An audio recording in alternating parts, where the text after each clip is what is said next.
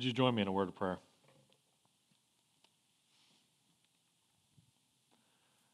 Jesus, we thank you so much that the grave is empty, that death did not win, that you won, and that we get to be partakers in your victory by faith in you and what you have done. And I'm asking right now, Father, for myself, that the Holy Spirit would just speak through me right now. Because I know that there are people in this room who need to hear this message, who need to hear of the grace and mercy of you. And I'm asking, Father, would you just help us right now to give glory to you so that walking out of here, we are not the same as we came in. In your name I pray. Amen. All right, so quick poll of the room. How many of you love board games? Just go ahead and raise your hand if that's you, right? Oh, man, I love it. You guys are my people. Like, this is awesome. Because for me, I like the perfect couple kind of date is when another couple invites me and Jody and say, hey, would you come? And we're going to feed you. We're going to play a board game. And I'm like, I'm there anytime. For us, that's a bit of our love language, except for one game, Monopoly, right? You don't make friends playing Monopoly, right? Because it's 4 hours minimum to play the game, right? And then you get emotionally invested in a tiny piece of plastic on a cardboard table. And then someone, eventually takes everything you have because that's the purpose of the game. You spend hours building up your little kingdom, your little empire, and then you watch it slowly go away piece by piece. And across the table from you is someone who's just fanning themselves with Monopoly money, who's taking everything you have, and eventually you get so mad that you have to flip the table and storm out, right? I know I've been there. And every version of Monopoly is the same. I mean, there's as many versions of Monopoly as there are church denominations, and they all have that same effect. It's a little bit evil, right? But it speaks so powerfully to something that is true of the way our world operates. You see, we live in this mentality I like to call the monopoly way, where it's all about you have to gain as much as you can to be the winner. And sometimes for you to gain means that someone else has to lose. And our world operates like this, where we're all trying to gain more and more of something. And it usually ends up being one of two things. We're trying to gain a certain status, right? Where we want a certain relationship status. We want a certain job status. We want a certain status in the community. We want people to see us a certain way, to think of us a certain way. So we're chasing after status. We're trying to gain status, or we're trying to gain some sort of accomplishment. We want awards. We want the things that come out of it, people coming up and telling us, hey, you did a great job over there. We want the bigger bank account. We want the more sex, money, and power. These are the two things that we all try to do. We're all trying to gain either status or accomplishments. Everything boils down to this. And this is the monopoly way. This is how we operate. And I think if we're honest, all of us, whether you're a Jesus follower or not, can admit that you probably made some mistakes in your life by following the monopoly way. You have some broken relationships. You have done things that you look back with regret. You have said things you wish you hadn't said because you were following the monopoly way. See, that's the trick of the monopoly way. It promises you, hey, you can have the hotels on Broadway. But what you're going to lose in the process is your own soul. And you're going to cause some destructions. And there's going to be someone on the other side who's going to want to flip the table, or more likely it's going to be you. Because not everyone wins the monopoly way. And when we play the monopoly way, we create destruction in our world. Let me bring up a case study and point from history. So 2,000 years ago, there's this guy named Caesar Augustus. He was the ultimate winner of the monopoly way. He took the Roman Republic and turned it into the world's largest empire when he avenged his father, Julius Caesar. He was so big in winning the monopoly way, he wanted everyone to know. So everywhere in all of his empire, he built temples to worship him as a god. He started telling people that he was the Son of God, that he was the Savior and Lord of humanity, and that he had brought peace on earth. And if you were a Roman citizen, you were agreeing because he was your leader and you were part of the winning side. That was so much of history. But for the majority of humanity, they didn't think that because they were the ones who had lost the game. They were the ones who were oppressed and enslaved. One people group in particular had a long history of just one person after the next always beating them in a monopoly way. It was a people group known as the Jews. But the Jews were different than any other defeated people. See, even when they were defeated, they still had this tiny little hope that they held on to when days were dark, when it felt like they needed to quit, when they felt like they needed to just get out of Dodge and quit the game and flip the table. They had this promise given to them by their God. That one day a man would come, he would be their Messiah, he would defeat all the enemies, he would establish God's kingdoms, he would bring peace on earth, he would be the true Son of God, the true Savior and Lord of humanity, the one who would really bring peace on earth. And so they were holding out. They're like, man, someone's going to come. He's going to be this Messiah. And during this time frame, there were so many guys who stood up and said, I'm that guy. And every single one of them got killed by the Romans. They could not beat the Romans in the Monopoly game. And every single one of them, except for one guy, did the exact same thing. They're like, man, let's take up sword and shield. Let's storm the gates. Let's overthrow the bad guy. We're going to get to the throne room of the Roman emperor and take him out. And every one of them lost. And then along comes this different Messiah. He starts saying, hey, let's not go defeat our enemies. Let's love them. Let's serve them. Let's be something different in this world. His name was Jesus. And man, Jesus, he got a huge following. People were excited about him because he was doing miracles. He was saying some crazy things. He had no filter in a lot of ways. In fact, he would say some absolutely crazy things about himself. And there are many people who were eyewitnesses of Jesus and journalists of the day who wrote down what they saw Jesus do and they wrote down what they heard Jesus say to record it because what he said, man, it was radical. Here's something that he said. And the Gospel of John, a guy named John records, he's an eyewitness of Jesus and the life of Jesus, and he records what Jesus says. And let me tell you, this is crazy. Here's what Jesus says about himself. He says, I am the way and the truth and the life. First off, no one can claim any one of those things without looking a little crazy, right? Like if someone came up to you and was like, hey, man, I am the true way of how humanity is supposed to look, right? Like I know some of you are like, I have built my body to perfection, so I am the pinnacle of manhood, right? Like I know maybe some of you think that about yourself. Jesus was like, I am the true way of what humanity is supposed to look like. I am the true source of life. I am truth incarnate. And any one of those things, we'd be like, dude, you're crazy. And then he followed up by saying, no one comes to the Father except through me. He's like, I know deep in your heart you're looking for redemption. You're looking for a second chance. You're looking for something that says God loves you. And he's like, you're not going to find it anywhere other than me. And you're looking at Jesus in that time frame. You're probably like, Jesus, you're crazy. You can't claim such a thing. But he would say he could because he said this. He said, I and the Father are one. So not only did he claim to be the Messiah, the guy promised to come and defeat the enemies, he also claimed to be God himself.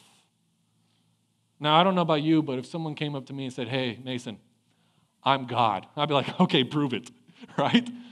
Because and I'm sure Jesus probably had that occasion. And so here's what he would say anytime someone would challenge him. Of like, are you really God? Are you really what you claim? Well, here's what he would say. The Gospel of Mark records it for us. He said, the Son of Man, which is just a way Jesus referred to himself in third person. He says, the Son of Man will be delivered over to the chief priests and the scribes, and they will condemn him to death and deliver him over to the Gentiles, and they will mock him and spit on him and flog him and kill him. And after 3 days, he will rise. It's kind of like Jesus. He's like, hey, you want to know if I'm God or not? Don't worry, you're going to see. Let me tell you the details of what's coming up ahead. And so he predicted his own death and resurrection. And here's what's crazy.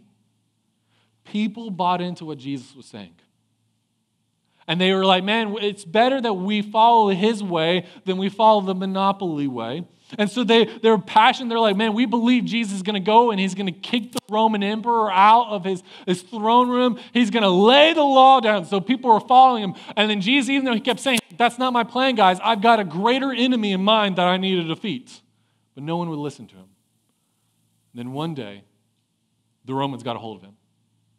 Because his own people, who were more invested in the monopoly way than any way that he was presenting. They were more interested in the monopoly way, so they betrayed him.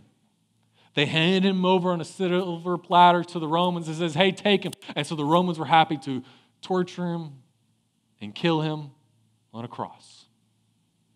And it looked like game over. It looked like this was the end of the story. In fact, here's what's so unique about Christianity. It's different than any other religion. You see, when every other religious movement, their leader died, like Gandhi or Muhammad, right, or Buddha, here's what happened. There were still followers because those guys had built their movement on their teachings. Jesus was different. When Jesus died, no one was following him. When Jesus died, no one believed he said or he was what he said he was. Everyone just gave up. You can read in the Gospels. They took off running. And you ask them, like, hey, weren't you one of the Jesus followers? And they're like, yeah, I did think he was going to be the Messiah. But then he went and got himself killed. Right? I thought he was going to be the Prince of Peace. I thought he was the Savior of the world. I thought he was the Lord of all things. But then he went and died. And for 3 days, that was the story.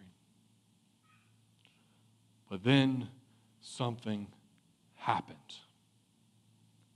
Something happened. Jesus rose again. And the story changed. You find these people who just 3 days before were hiding. They were not followers. They're like, man, I don't want to follow this guy. I don't want anyone to know I'm associated with him. So next, they're standing boldly before a crowd and say, I've got a story to tell you, my friend. It is the breaking news of human history. Something remarkable has happened. And here's the story that they told people. It's recorded to us in the book of 1 Corinthians. They would go around telling people, for I delivered to you as of first importance what I also received. They're saying, hey, I've got some very important news for you. Something that I've witnessed, something I've experienced is the most important news, surely, in human history. Here's the news. That Christ died. The Messiah, the guy we were hoping for, the one we thought was going to defeat everyone, we saw him get killed. And we recognize that he died for our sins.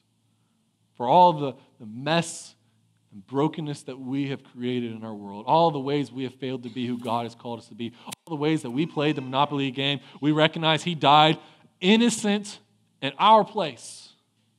And this was all in accordance to the scriptures, meaning we see that God had told people this was what was going to happen. Jesus himself said this was what was going to happen. And then we saw that he was buried. It wasn't like a fake, like maybe he will recover. We saw him dead. And we saw him get put in the grave, and we saw the stone get rolled away and cover it up. This was game over. There were no respawn points. There were no second chances. We saw him get killed. And then we saw this, that he was raised on the third day. We saw him. In accordance with the scriptures, we see that God had been talking. This is how I'm going to restart humanity. Here's where I'm going to create a new way for us to be human, where we don't have to follow the monopoly way, but the Jesus way is going to win out. Look, my friends, if you're here and you're like, man, I'm just here because it's Easter, or I'm here just in case, or you're sitting there thinking, I have doubts, I don't know if this is true, I don't even know if there is a God, and I get that, but I just want you to consider this one fact. Jesus predicted his own death and resurrection down to the detail, and then pulled it off. Look, I don't know about you, but I'm going to be listening to that guy. If he says jump, I'm jumping. If he says go, I'm going, right? Because I don't want to be like that, okay?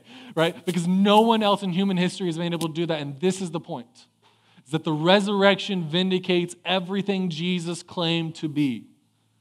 So when people are probably like to Jesus, like, Jesus, I don't know if there is such a God. He's like, don't worry, you're going to see something soon that's going to convince you that there is a God who loves you, who cares for you. And these early followers of Jesus, let me tell you, they turned the Roman world upside down, not by violence, but by the message that they proclaimed. They brought the greatest empire in human history to its knees because of what they were telling people about this resurrection. They went around telling people this message that's recorded to us in the book of Ephesians. They said, and you were dead in the trespasses and sins in which you once walked. Do you know what dead people can do? Nothing. Dead people can't change their situation. He's like, this was our state. We were dead in our sins in which we once walked, following the course of this world, following the monopoly way. It led only to one outcome, death. He says, this was our path. We were following the course of this world, following the prince of the power of the air, the spirit that is now at work in the sons of disobedience. We were listening to all the wrong voices. We were following the wrong teachers, the wrong leaders, among whom we all once lived in the passions of our flesh, carrying out the desires of the body and the mind, and were by nature children of wrath like the rest of mankind. He's saying, this is the message they went around saying. They're like, we have followed the monopoly way, and you have too. You know for a fact it doesn't work. You know for a fact it leads only to broken relationships, broken communities, all so that 1% might gain something and everyone else lose. He's like, you know what this is like.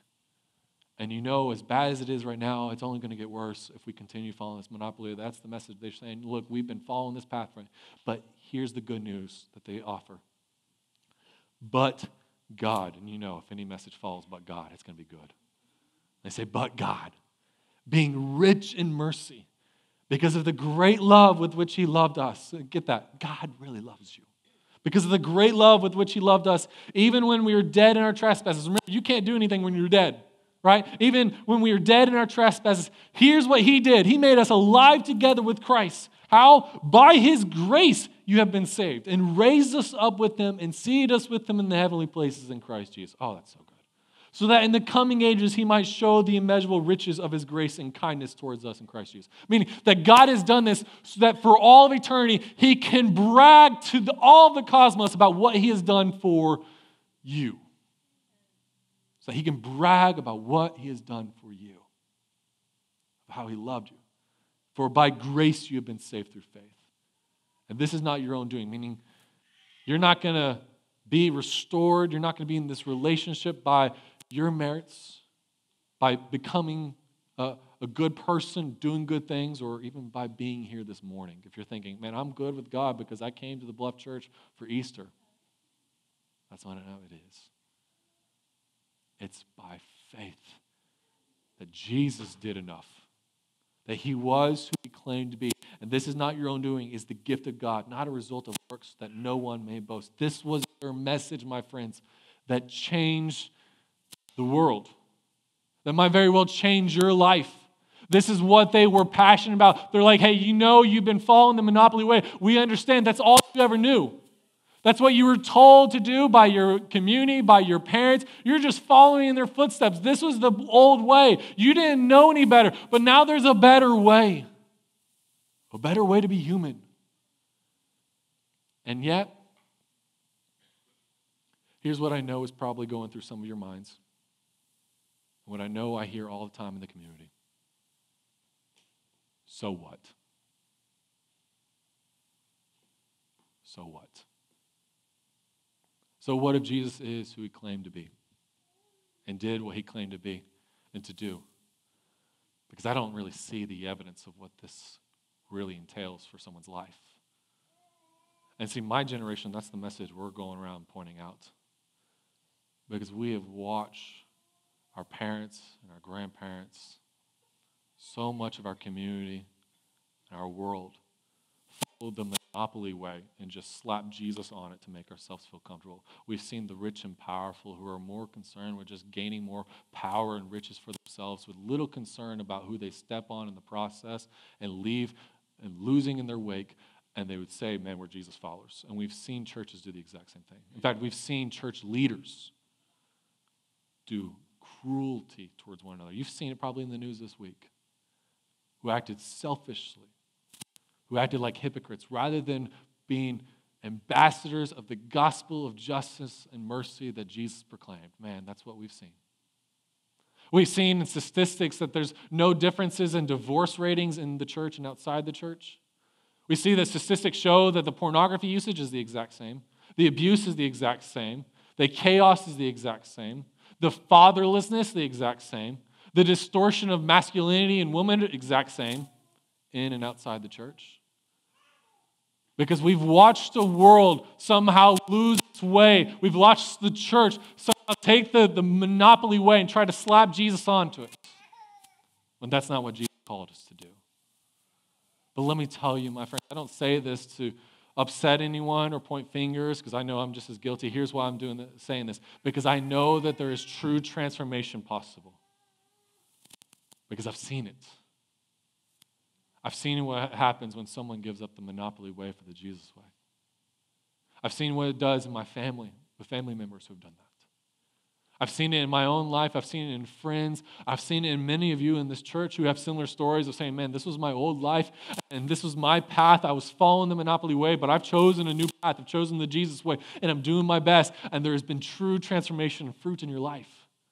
Let me bring up a case study to bring up an example of this. And I want you, as I'm telling you this case study from an actual guy in real history who gave up the monopoly way for the Jesus way, I want you to think about what could God do in your life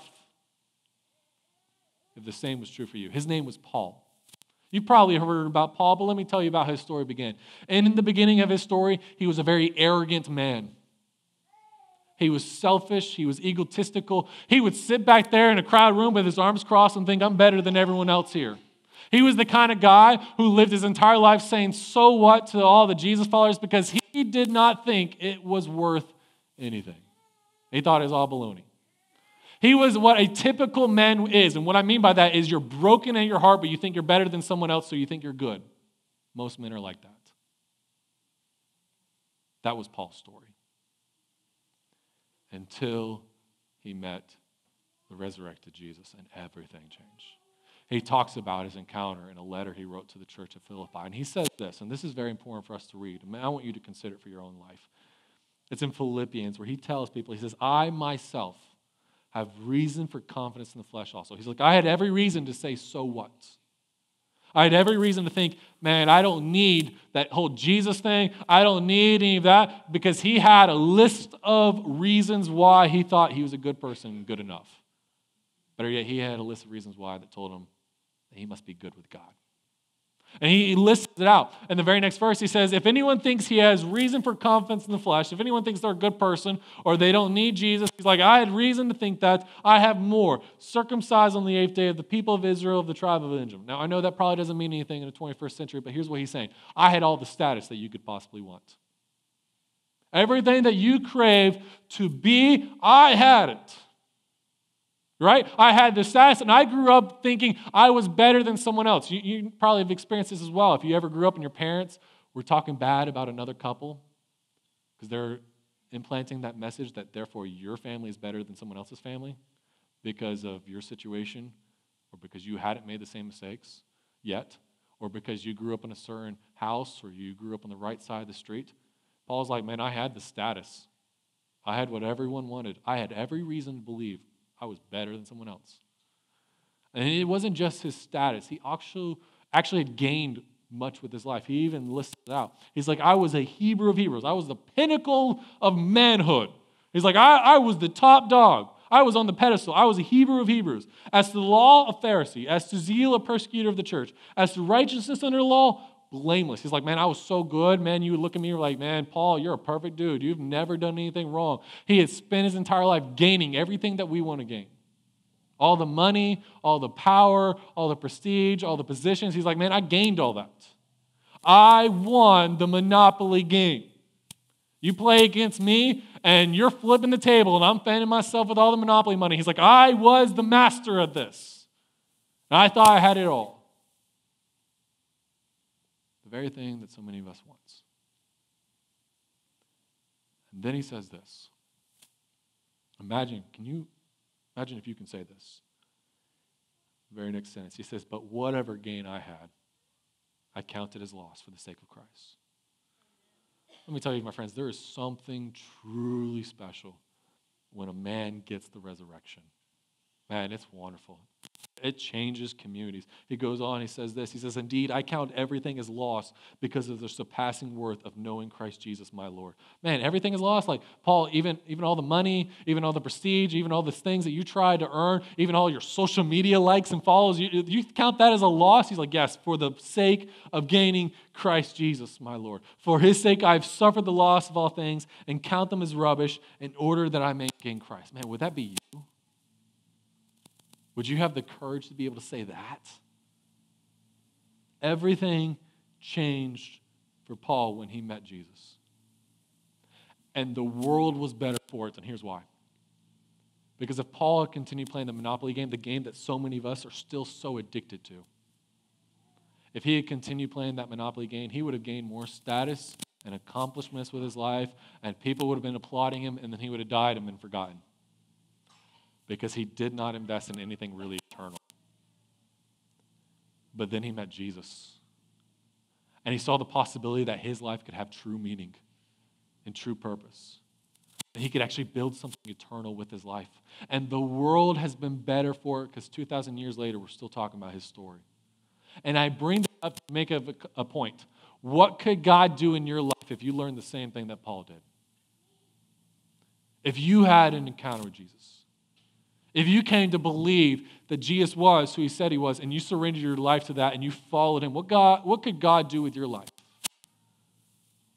Would it not be beautiful to one day be able to share a table with Paul in heaven, and Paul's like, hey, I gave up all these other things to gain something better, and you're like, Paul, I followed your example, and look, there are other people around this table. There are other people in heaven, Paul, who are celebrating the resurrection of Jesus and how he's king of all things because I followed your example and I came after Jesus.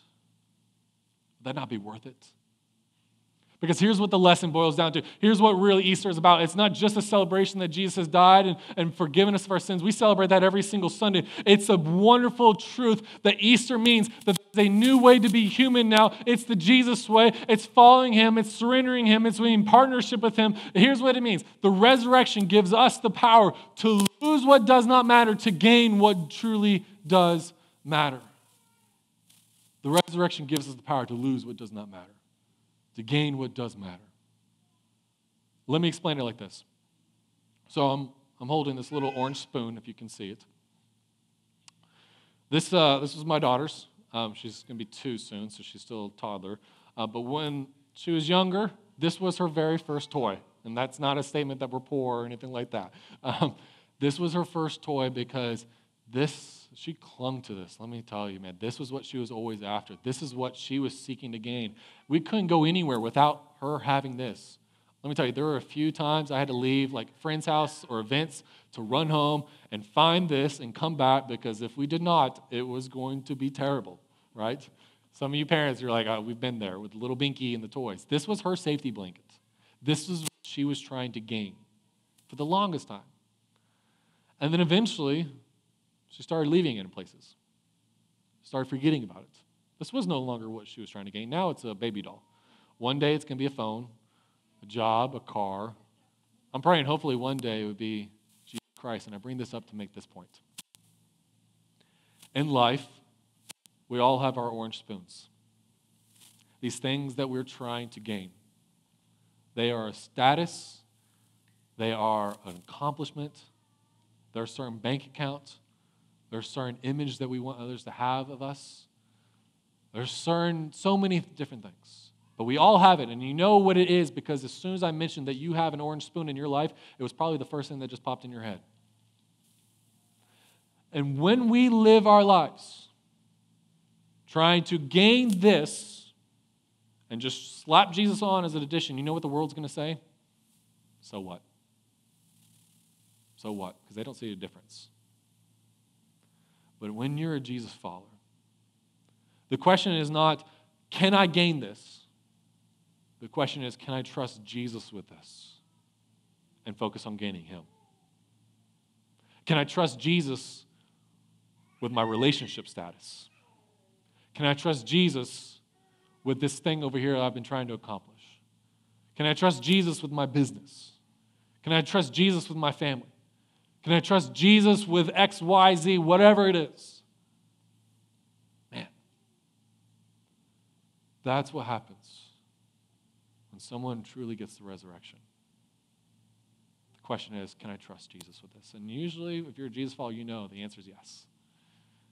Because the dude predicted his own death and resurrection and pulled it off. Surely he can take care of your orange spoon. You want to know what happens when someone gets this? And gets the resurrection. You want to know what happens when a man understands the resurrection and gives up his orange spoon for Jesus? Well, let me tell you, it's awesome. Because rather than being a typical man who lives to be served, He's constantly asking himself, how can I create an extraordinary marriage? How can I create an epic connection with my kids? How can I make sure my home life, that my family, when they're there, they know that they are loved, that they're seen, that they're heard? Not just they know it, but they're going to hear me say, I love you. They're going to see how I'm going to serve them. They're going to see how I'm going to empower them and equip them. They're going to see that rather than me seeking to be blessed, I'm going to live as a blessing to others. I'm going to serve others. I'm going to be the leader in my community, in my home that I have been called to be. That's what happens when a man gets the resurrection. Oh, man. A man like that is dangerous. A man like that changes communities. We need more men like that. You know what happens when a woman gets the resurrection? Oh, it's beautiful. Here's what happens with her. She stops building her self-worth on what people say, what she thinks they're saying about her, social media, and all the things in the world. She stops building her self-worth on that and starts building her self-worth on what the king says about her. And she stops playing the petty power games that most women play. Because she knows, man, if I was to play that game, that would take energy away from me loving someone like Jesus has called me to love. A woman like that changes lives and changes communities. You know what happens when anyone gets the resurrection and is willing to say, Jesus, take my orange spoon? They stop chasing after the same sex, money, and power, status, and accomplishments as everyone else. And they seek to gain something eternal with their lives. True meaning and true purpose. You know what happens when a church gets that? The community stops saying, so what? And they start saying, tell me more. I don't know about you, but I think that's worth laying down our orange spoons. And here's what I know is true for all of us. We all have an orange spoon. And the call to follow Jesus, it's a free gift of salvation. But there's always going to be something that Jesus says, will you trust me with that? Will you lay that down to gain me? And I know that there are some of you, maybe probably a good majority of you, don't have a true relationship with Jesus. Let this be the Sunday that changes. Because tomorrow morning, you're going to come across opportunities. You're going to come across situations, and it's going to be the same thing. Are you going to follow the Monopoly way or the Jesus way? One of them is the true winner, because the Monopoly way is dead. It leads only to death and destruction. It looks flashy and good, but it will not make a true eternal impact. And you're going to come across those moments. Why not already today make the decision, man, I'm going to follow this Jesus. His way is now going to be my way. And for some of you, here's what you need to do in order to do that. For some of you today, you need to get right with God. You need to talk to someone. So here in a little bit, we're going to have the band up here. They're going to be singing. And if you're like, man, the Holy Spirit's kind of talking to me, I need to get right with God. I need to talk to someone about what's going on. I need to talk to someone about Jesus. Or I just need someone to pray for me right now. In a moment, we're going to have people in the back of the room. I'm going to ask if there is any elders or elders' wives or ministry directors and their spouses as well. Feel free to go in the back of the room or up there. I'm going to be over here if you need to talk to me. Please, don't waste this opportunity today to get right with Jesus. But for some of you, you're like, man, I've already been there. Here's the next step that you need to do. You need to get baptized.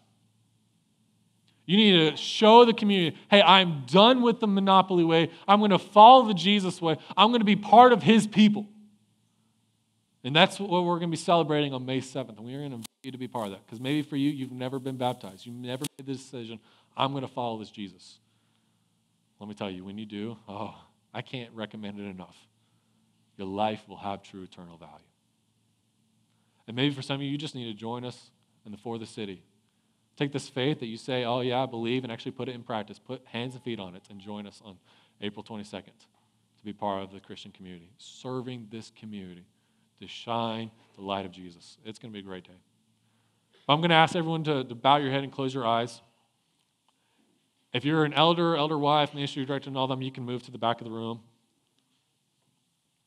And here, I'm not going to ask you to raise your hand or anything like that, because true confession of following Jesus involves interaction with another human being. Say, I believe this.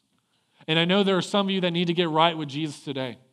And so I'm going to say a prayer in a moment. And if you are like, man, I need to get right with God, I'm going to ask you to just pray this prayer along with me.